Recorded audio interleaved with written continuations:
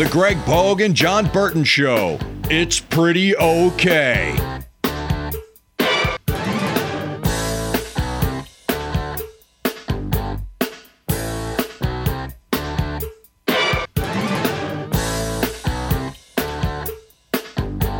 Failed to mention that the Predators are playing the Calgary Flames tonight at Bridgestone Arena in a Thanksgiving Eve special. They do that a lot. I think that's really cool. And, you know, you can go to the game, hang out, watch a hockey game, and then hit Broadway afterwards, knowing you got Thanksgiving the next day where you're just going to eat and watch football all day.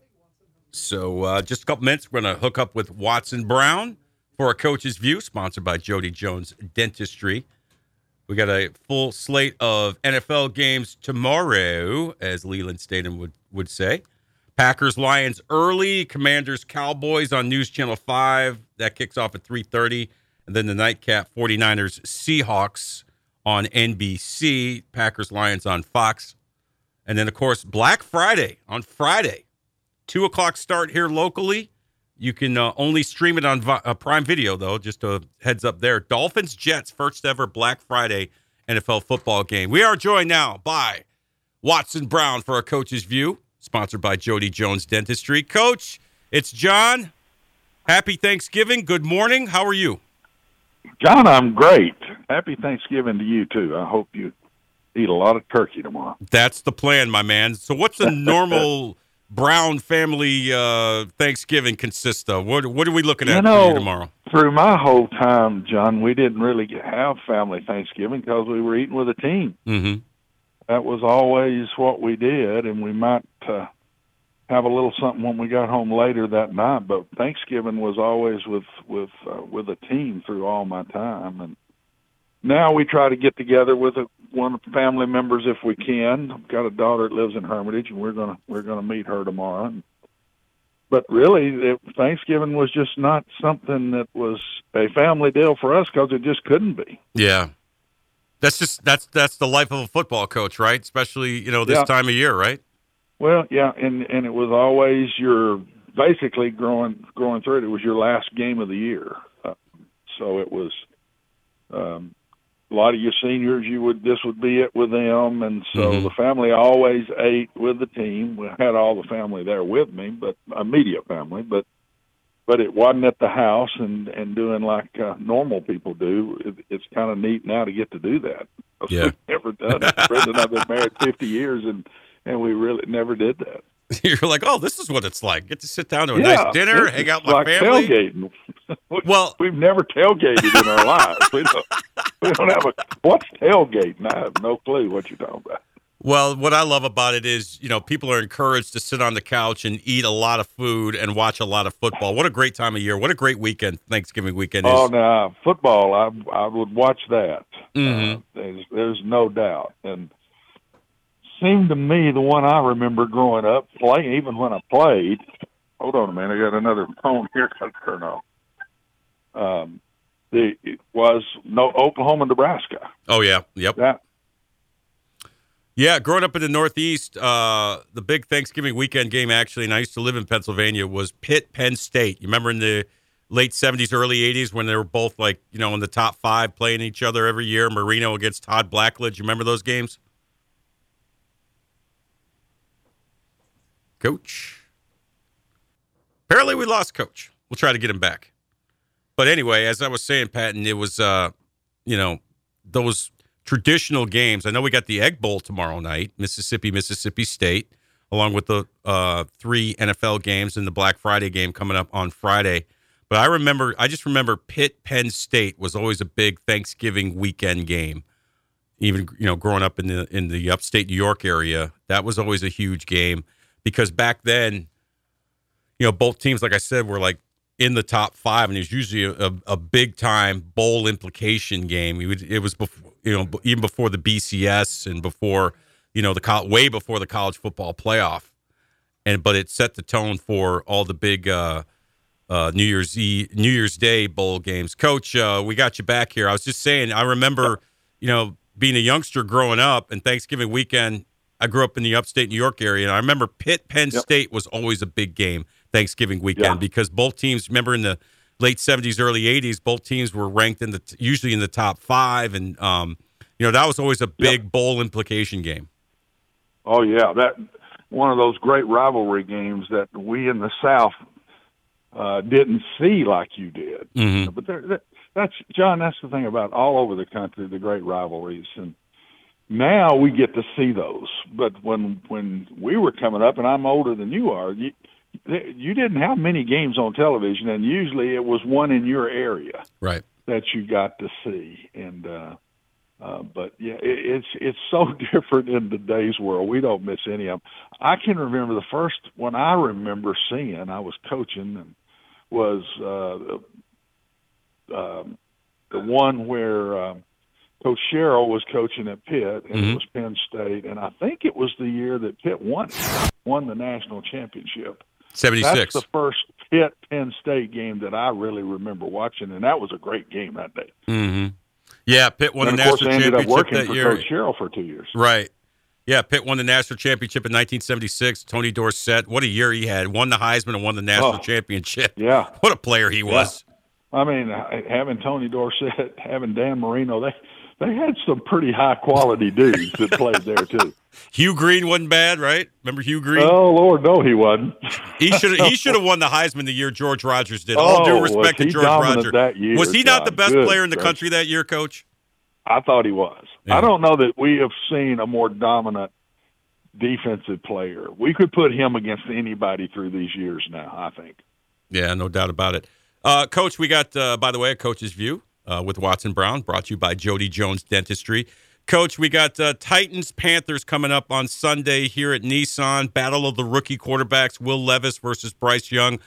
You know, I don't know. I look at Bryce Young and his lack of size, and it doesn't look like he's got a good operation going over there. What have you seen from Bryce Young this year, and what do you think his prospects are as an NFL quarterback going forward? I won't give up because I think he's on a very poor team. Yeah. And so I'm not going there yet. I just can't get out of my mind watching the young man make all the plays in college. But I do think hype does start getting you the further you go in your career. And in the NFL, those guys are so tall, so big, so fast. And there's a point where if you can't throw through an alley in some way, you just can't be successful. So the shorter you are to me, and then to me, your timing of things changes, John. So you have to slide in the pocket to be able to see. You can't get that timing pass a lot of times. You go 1, 2, 3 and throw an outcut, and if you just flat can't see the outcut, you can't see it. And because there's a big body right in front of you, or it's not sacking you, but it's pushing right back in your face. And so I think what I've seen with Bryce is his timing of things is off because he is moving in the pocket to find the opening to throw. And they're just going to have to find ways to work pass patterns and stuff that fit more with letting him slide around a little bit and then making the throw. That's what I see. I still believe he's going to be successful. Mm-hmm. I do. There's been a lot of guys a little shorter that were very successful in the NFL. And you think about Wilson right now. Think about his history. He moved around in the pocket to make plays. Yep. He wasn't a guy that sit there 1, 2, 3 in the gun, 1, 2, 3 and throw. And they figured it out. Seattle figured it out, and I'm telling you, I'm watching the Broncos start to figure it out. Yep. And they're doing more things now to get him to where he can throw, and he's getting a little better every week. That's what I think will happen to Bryce Young. I think he will become a good player, but I think it's a combination of his size a little bit and being on a very poor team, which means those bodies, John, are closer to him when he's letting the ball go, and that makes it even harder to me. So one of these days, this is another one of my wild thoughts. One of these days, especially in 3rd and long, somebody's going to try to back that quarterback up 2 more yards and sit him about 8, maybe 9 yards deep. Wow. And let him take 3 steps and get him away from everything further. And you say, well, now he's going to have a 5-yard longer throw on everything. Yeah, but all these guys have got strong arms. Somebody is going to jump on that one of these days. I'm not saying the whole offense works from 9 yards, but when it's past time, and if I was doing it over and if I was still coaching, I would try that. I would back that guy up, and now that would give him an extra second, in my opinion, to be able to get that ball out there before somebody's right in his face. Isn't that interesting? Yeah, I like where you're going with that, Coach. We'll see if anybody ever jumps on that. Watson, obviously, a lot of frustration for the Titans after that loss at Jacksonville. I mean, you know, I didn't expect them to win that game, but I thought they'd be more competitive than they were. Yeah. And, you know, guys like Jeffrey Simmons basically saying, I don't know what to say anymore. And, you know, I'm sure you've been through that as a coach. What does Mike Vrabel do to rally the troops? And just, I mean, the playoffs are probably out the window at this point. They would have to win their division to get in, and I don't see that happening at 3-7. You know, if you're Vrabel, what do you say to this team? How do you get this team, you know, motivated to just go out there and fight for these last remaining games of the season? If I'm Mike, I promise you he looked at this last game as it. This is it right here. Yep. Because now they're 3-7. Jacksonville is 7-3. So to get to 9-8, if I'm counting right, they got 8 games left, right? And they got to go 7-1 to get to 9-8. They got Am I 7 right games about that? left, Coach. 7. 7 games left. Yeah. They got to go 6-1. Yep. They got to go 6-1 to get to 9-8. Well, for Jacksonville to get to 10-7, they got to go what? 3-5. Mm-hmm. So I mean, it's near a washout. It's near impossible to do this. So I think he's thinking, how can we finish this season strong? The other thing I think they make a mistake on, John, I think the trade deadline's too early. I agree. I would back that up a little bit because think right now the different teams that need different things from injury.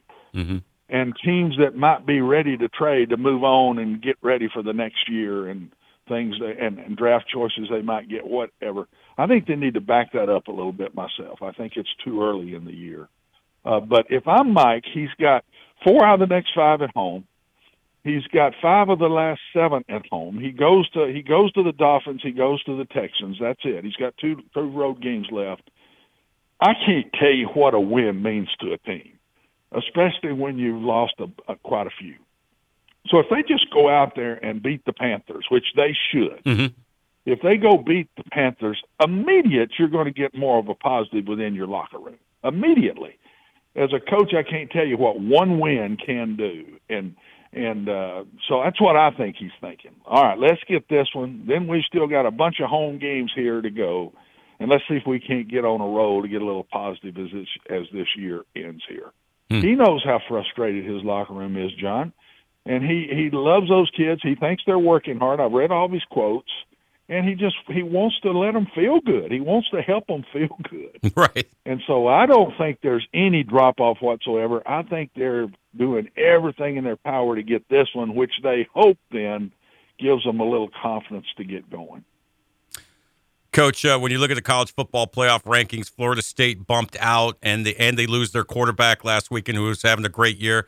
I'm a bit of a Florida State fan. I just feel terrible for them. I think it's going to take a lot for them to get back in at this point. I don't know why, but I was watching that game when that happened. So was I, Coach.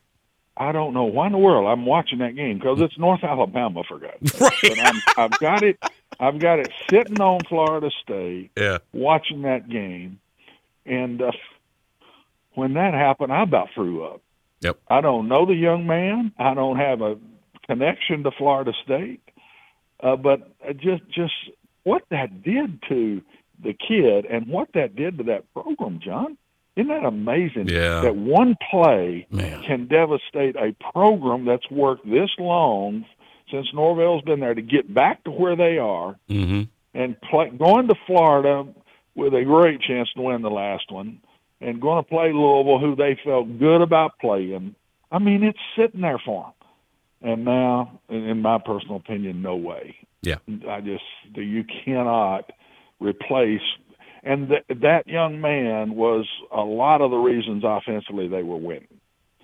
And they got good players around him, but he was making the plays, and you could tell he was bona fide leader of the team, and they turned to him when they need to see a play made. I just think it's way too much to overcome, and it is so sad. It really is. Well, Coach, we are thankful to have you joining us every week for A Coach's View. Have a wonderful Thanksgiving with you and your family, and we'll talk to you next time, all right? John, it's an honor. It's neat to get to know you a little bit, and you have a great Thanksgiving, too. Well, I'm actually looking forward where we can meet face-to-face and maybe break bread and talk a little ball. How's that sound? Man, would that be – I look forward to that. I really do. All right, Coach. Take care. Thanks, John. See you. There you go. Watson Brown, The Coach's View, presented by Jody Jones Dentistry. If you want to give us a call, we're wide open until the top of the hour, 615-844-5600. Henry Rothenberg from News Channel 5 Weather is going to join us at the top of the hour for Picking with the Pickers, presented by Tim Leeper Roofing. We'll make our picks, and we'll talk more fun. Stay with us, everybody.